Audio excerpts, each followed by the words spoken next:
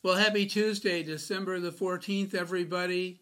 Only 11 days to Christmas, so hope it's going well for you and for your family. So today we have this reading, Matthew chapter 21, verses 28 through 32.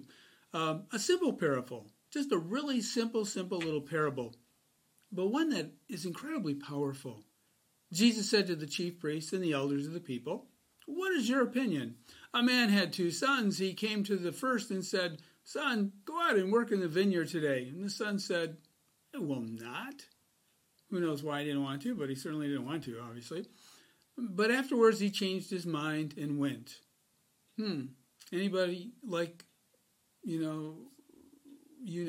fall in that category? Maybe yourself. I certainly have fallen in that category before. First of all, I want to grumble, and that's not something I want to do. There's a lot of other things I'd rather be doing than that. And so my initial response is, no. A lot of times, don't we say no? People, it always amazes me how people say no right away, and then they start to relent and think back on the thing. I guess maybe it's just easier to say no, and we feel we can always make it up the other way. But it's okay to say yes, too, sometimes first. And this is what happens to the second son. He goes to the second son. He's like, hey, would you go out in the vineyard and work today? He said, "Sure, absolutely, I'm on my way." Of course, he really wasn't on his way, and he never went. So it was really easy to say, yeah, but he didn't do it. And I suppose all of us have fallen in that category as well from time to time. Sometimes it's intentional. We really just wanted to get somebody off our back, so we said yeah, and then we really never intended to do something. But then maybe we really wanted to and just couldn't pull it off, and then it's kind of embarrassing. But anyway, it's a good parable.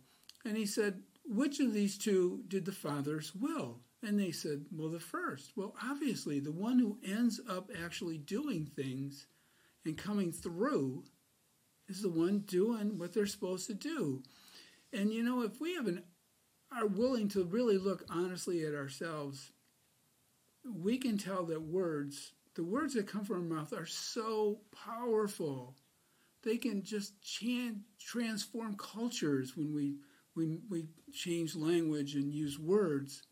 But words can also be, frankly, meaningless. They can just be totally hollow and empty. Actions, however, are what they are. Actions show where our heart really lies.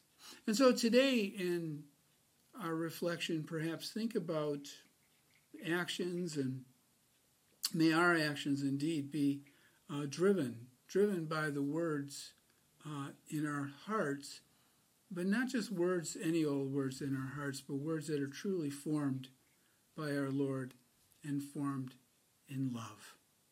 Happy Tuesday, everybody.